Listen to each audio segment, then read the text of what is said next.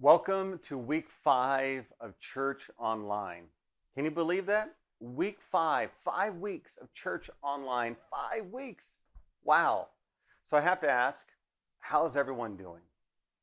How are you doing? Are you getting used to the new normal? Are you lonely? Are you sad? Are you anxious? Are you feeling a little down? Maybe getting depressed? How are you doing?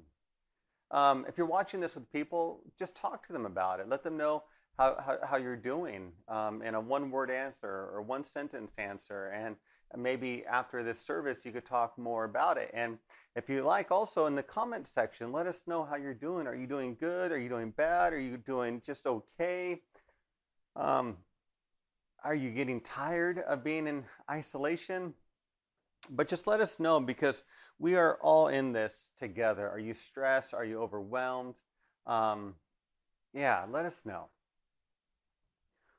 I want to mention just real quick off the top is that our Easter offering, since everything's been kind of really crazy and uh, just kind of insanely crazy this past 5 weeks, we're going to extend our special Easter offering another couple weeks or so. And if you've given to our special Easter offering that goes to support all of our global missionaries, we want to say thank you. I want to say thank you from the bottom of my heart that you gave above and beyond your regular offering to support missionaries, to further the kingdom of God all over the world. And so we are leaving this offering open. So ask the Lord, if you haven't given yet, how much He'd have you to give to this special Easter offering so we could support all of our missionaries all over the world. And on a sad note, we do have to let you know about one of our missionaries, and I'll let Nancy Pace, our director of global missions, do that. We have truly lost a man of God in our missionary, Jesse Youngmi. Jesse has been a missionary in northern Thailand to Kaimuki Christian Church since the early 70s. He first ministered in Burma with his wife, Esther. Subsequent to that, he came to the United States to attend Ozark Bible College. After completing his training at Ozark, he returned to northern Thailand, where he wrote down the Lisu language for the first time. Subsequent to that, he translated the Bible into the Lisu language, and later on in his life, he wrote a second version of the Lisu Bible. He presented the Bible to our family in 2001, and I will send this version of the Bible to the Museum of the Bible in Washington, D.C., in honor of our dear friend, missionary Jesse. In 1999, Jesse founded the Lisu Bible Institute, where many young people are trained to evangelize and plant churches throughout that area of the world. Finally, in his latter years, Jesse had a burning desire to reach his people, the Zhiwang people in southern China, for Jesus Christ. He would travel for days over mountainous territory, through jungles, and very, very treacherous situations.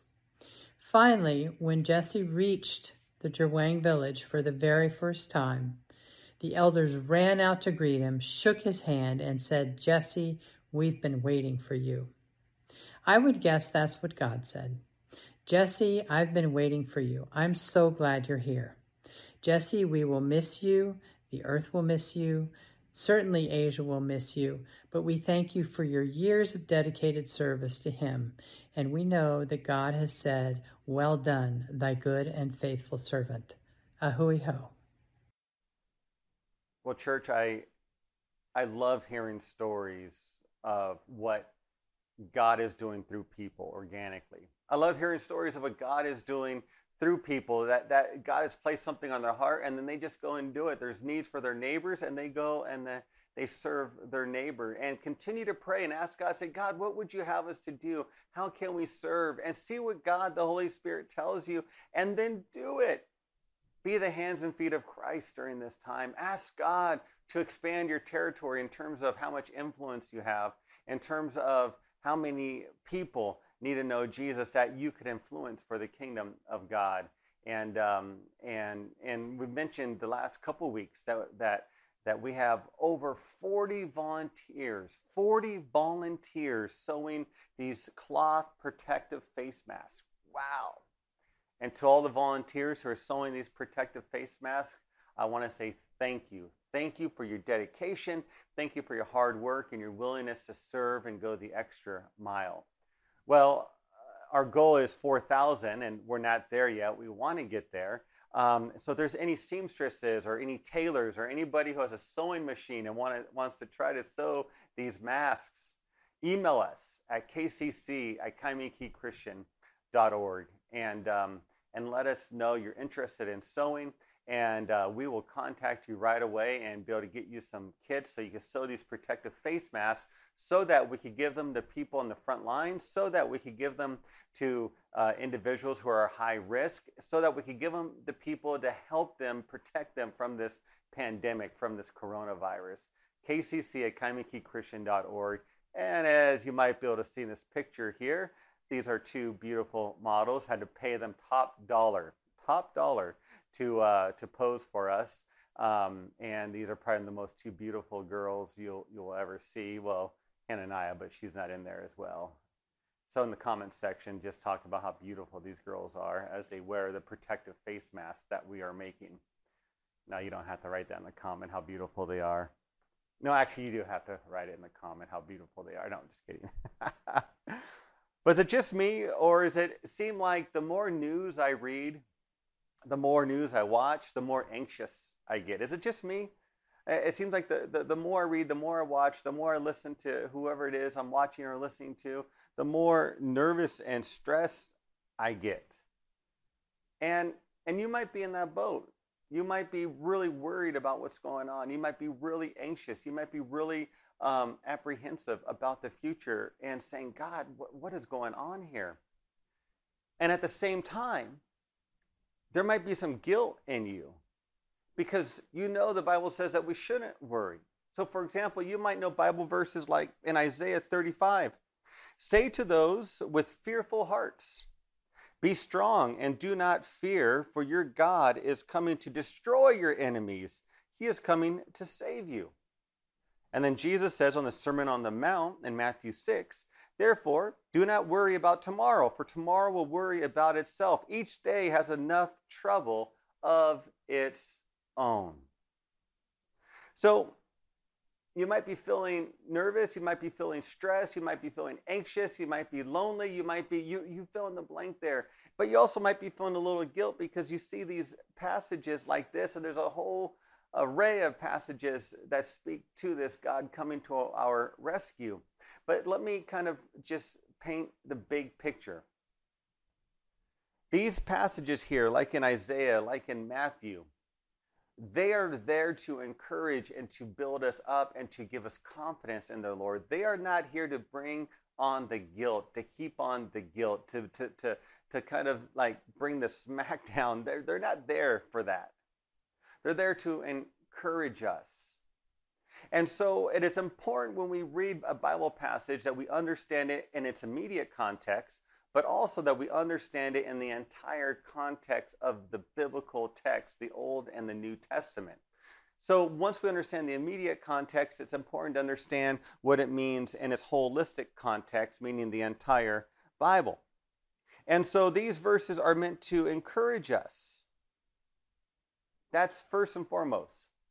And there will be preachers, and there have been preachers, and there are people out there on YouTube preaching things and saying things like this. And here's what other people are saying. They're saying that, you know, if you have enough faith, you won't be lonely. That if you have enough faith, you won't have anxiety. If you have enough faith, you won't worry. That if you have enough faith, you will never fear. That if you have enough faith, you could pray the coronavirus, COVID-19 away. And hear me on this. Those statements are not biblical. Those statements are not biblical. And hear me on this. Please hear me. As we read Scripture, what we see in Scripture, all throughout Scripture, the Old Testament, the New Testament, we see God using people who were anxious, who were scared, who were afraid, who were lonely, who struggle with all sorts of different illnesses, and God still used them. You could read the Psalms, and you could see how the different writers in the Psalms wrote about their struggle and their anxiety, saying, God, where are you? God, I'm in despair, pouring out their hearts to God. So we have to understand the Bible in its immediate context, a verse in its immediate context, as well as the greater context of the entire Scripture. The Apostle Paul even asked God 3 times. He had some type of ailment going on. 3 times he said, Lord, I've asked you 3 times to take this from me. We're not sure what that ailment was, but then he says in 1 Corinthians 12 or 2 Corinthians 12, he says, the Lord says, my grace is sufficient for you. So when we hear these passages, like in Isaiah, like in Matthew, in the Sermon on the Mount, they are here to inspire us so that we can be encouraged and find comfort. However, that does not necessarily mean that we will find comfort right away or that we will be healed right away. Let those 2 points sink in there. That these passages are there to inspire us so that we will be encourage and find comfort. That's important. They're not there to bring guilt and to bring down condemnation, to bring down shame. No, they're there to encourage and to inspire. The beauty is that God meets us where we are. If we're lonely, he meets us there. If we're anxious, God meets us there. If we're depressed, God meets us there. So there's no easy solution to these things. There's no easy answer. There's no, I can't just, wave a magic wand and everything's going to be better. It just doesn't work that way. But let's look at the prophet Jeremiah in the Old Testament, and let's see who this prophet was, because as we're going to see that he struggled with a lot of things. And we're going to learn the different things he struggled with. And then we're going to wrap up the message with real practical, tangible things that we could do right now to be encouraged during this difficult pandemic we find ourselves in. So Jeremiah was called to loneliness. Jeremiah was called to loneliness. Think about that. God called him to loneliness.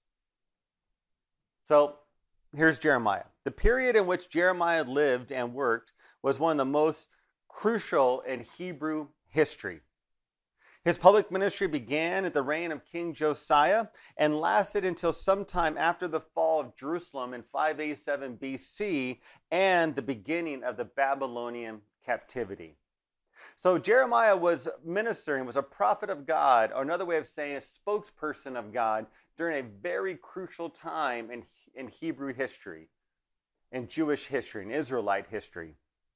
And so Jeremiah was one who struggled with loneliness. He struggled with depression. He wrote 50 chapters, and he tried to obey God. He tried to honor God, and he tried to get his people. Jeremiah tried to get God's chosen people, the Israelites, to turn from their wicked ways and to turn back to God, because God was bringing judgment. God was going to bring destruction, and Jeremiah didn't want that on his people. So God was using Jeremiah to tell his people, God's chosen people, to turn from their wicked ways. And because of that, he didn't have a lot of friends. Because of that, Jeremiah telling people, turn from your wicked ways because God's going to bring his judgment. He didn't have a lot of friends, and therefore he was lonely. How would you define loneliness? Here's what one author says. Loneliness is a feeling of separation, isolation, or distance in human relations. Loneliness implies emotional pain, an empty feeling, and a yearning to feel understood and accepted by someone.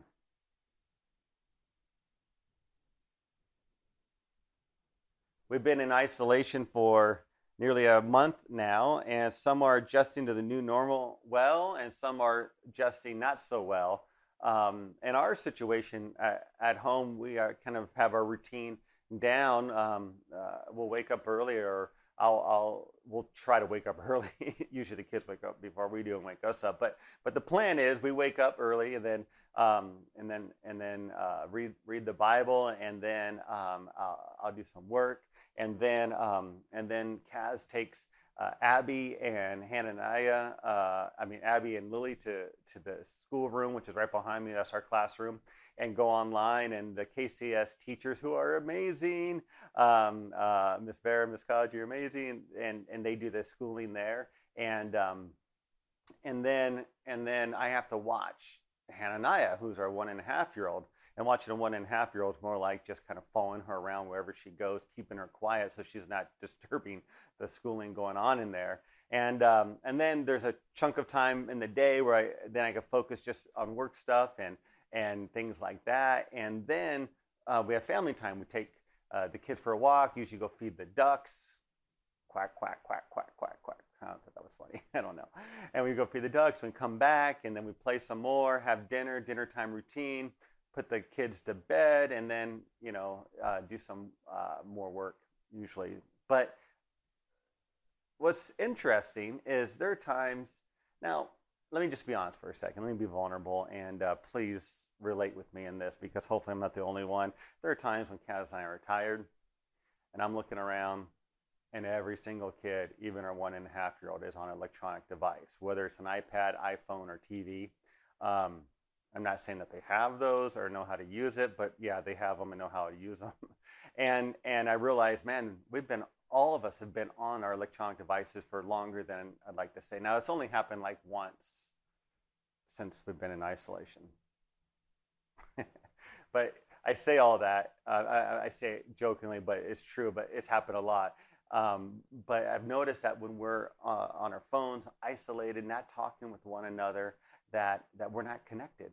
And so after we put our phones down and things like this, we're not really connected with one another. However, I've learned that when we put the electronic devices down and play those old school like board games and maybe games with a bouncy ball or whatever it is, that we're way more connected. So I say all that because we could be in a room full of people and not be connected and still feel isolated. We could be in a house full of people and still feel isolated. We could be by ourselves and feel isolated. We could be by ourselves and be fulfilled. And so wherever you are, connect with God and connect with others so you're not feeling isolated, so you're not feeling disconnected. Stay connected with God Almighty. So can anyone relate with me? Come on, just put that in the comment section there. Sometimes you're just so tired and you know that you don't want to give the kids electronic devices because you know they're just going to get more and more cranky, but you're like, I'm so tired, take my iPhone. Anybody with me? Just put in the comment section there so I don't feel like I'm the only one. And by the way, I'm not endorsing that. Whenever our kids do use the devices, it's generally they're crankier afterwards. All right, moving on. So as I mentioned, the prophet Jeremiah struggled with loneliness, depression, anxiety, worry, with all of it. But God still chose Jeremiah. God called the prophet Jeremiah to live a lonely life, and loneliness came as a result of his commitment to God. Jeremiah wanted to be obedient to God, obedient in every single way. And so God calls him to be the prophet who would tell his people that impending judgment is coming if you don't turn from your ways. So he goes and he tells them this on and on again. For 40 years, God is using Jeremiah to warn his people. And here's what's fascinating about Jeremiah, that we know through Scripture that he wasn't a naturally courageous person. In fact, he was a bit more timid, a bit more insecure. But God promised to make him strong, and God promised to stand alongside with him.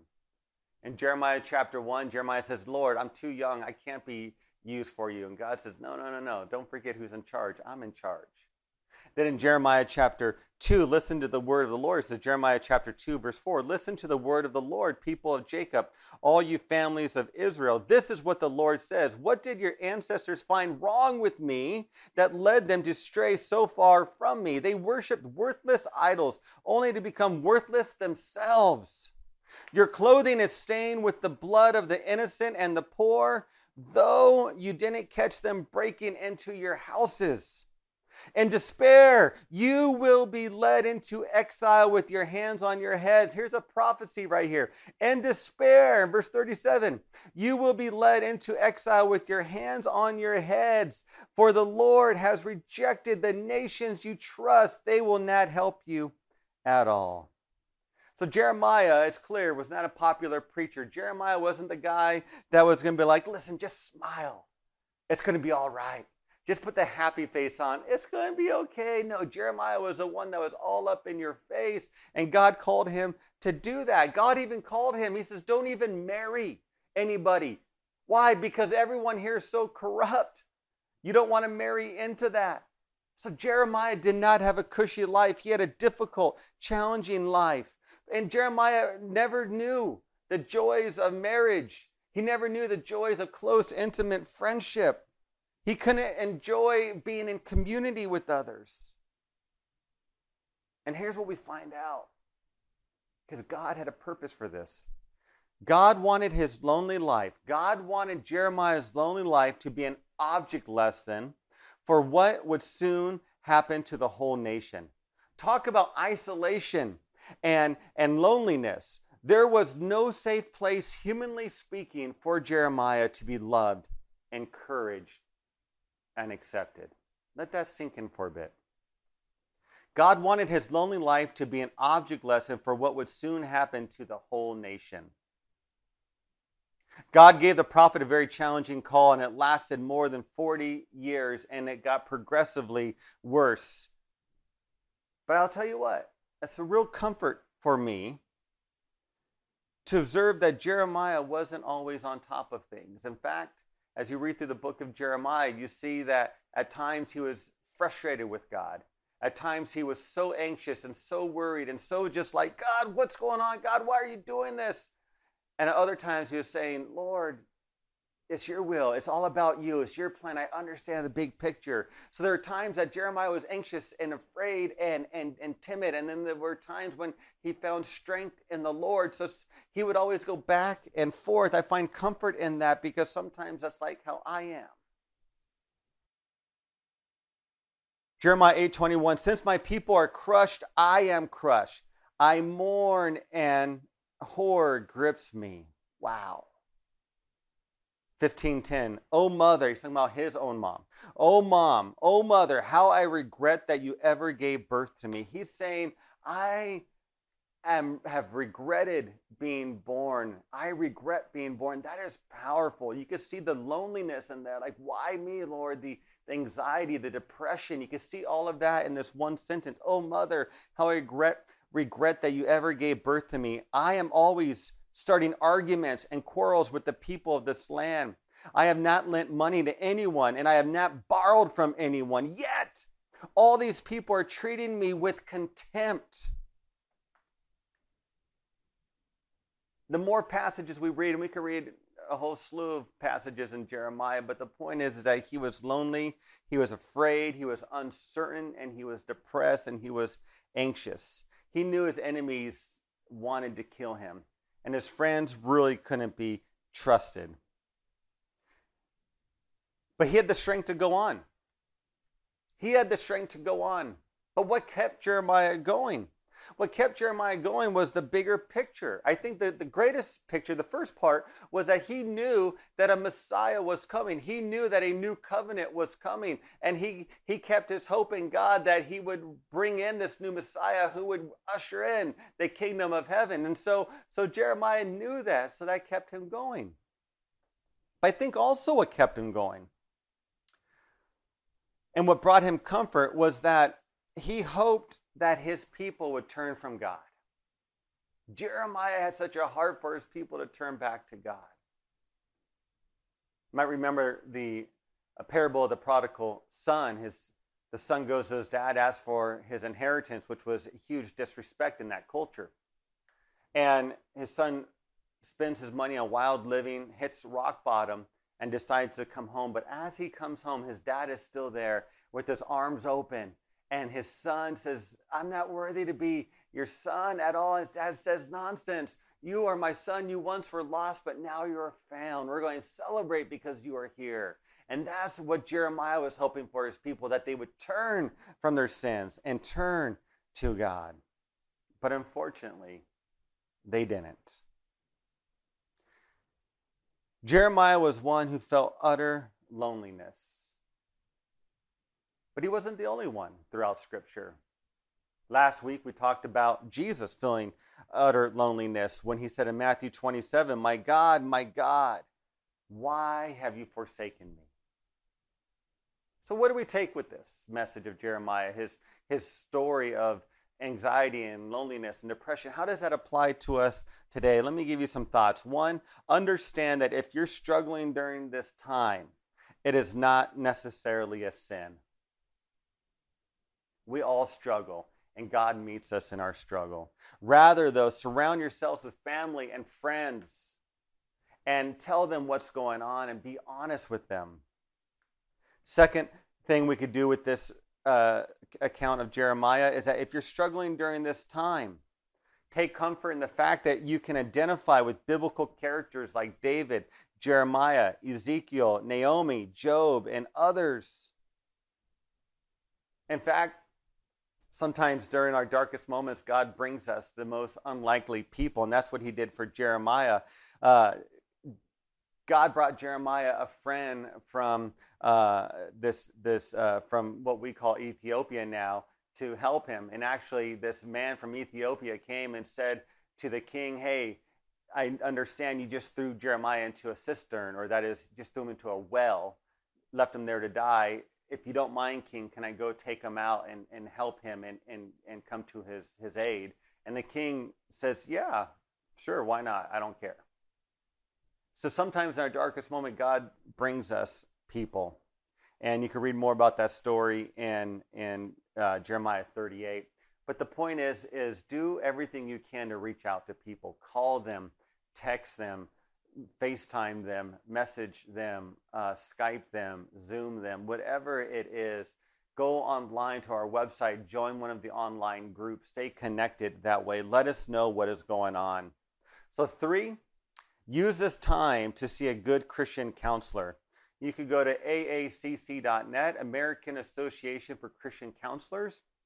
It's a good resource of all the different Christian counselors who you can see. You can also click on the COVID-19 tab on the right-hand side of your computer screen or your phone and click on that tab and let us know how we could serve you, how we could help you. We can't meet every need, but we want to help you the best that we can.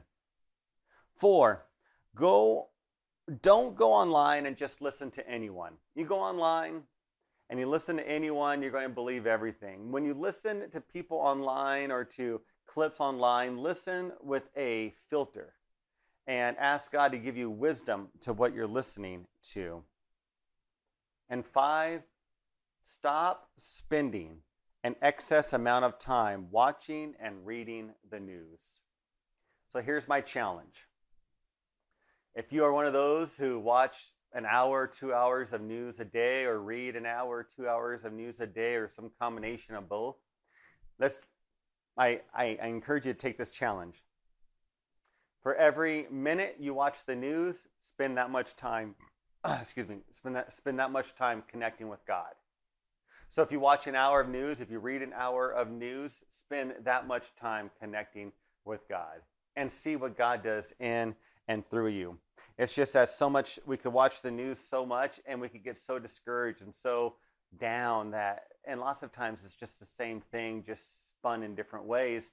And so instead of that, let's fill our minds and our hearts with God's word, which brings us to number 6. And most important, fill your minds with Scripture. Ask God to give you a heart that is for him. Ask God to give you a heart where you just want to read his word, be in his word. You want to meditate on his word day and night. Ask God to give you a heart to talk to him, to pray to him, to connect with him. In Jeremiah 18, there's this account where it says that God is the potter and we are the clay. And so everyone, like whatever you're going through, if you're hurting, if you're in pain, if you're anxious, if you're stressed, if you're nervous, if you're lonely, if you're whatever it is, understand that we're all clay and we're in the hands of God. Allow him to mold us. Allow him to work in our lives. Allow him to heal the brokenness, to heal those wounds. Allow God to build us up. It may not be easy. It may be difficult, but allow God to mold us and make us. Allow God to help us become more and more like him. And when we do that, we have the power and the energy and the ability to go and tell the world about Jesus. And that's what we want. We want everyone to know about Jesus. And so let's take this message of Jeremiah and realize that if we're feeling down and out, if we're feeling depressed or anxious, that we're not alone, but that God will still meet us wherever we are. As long as we're willing, God will use us to further the kingdom. Amen. God bless you.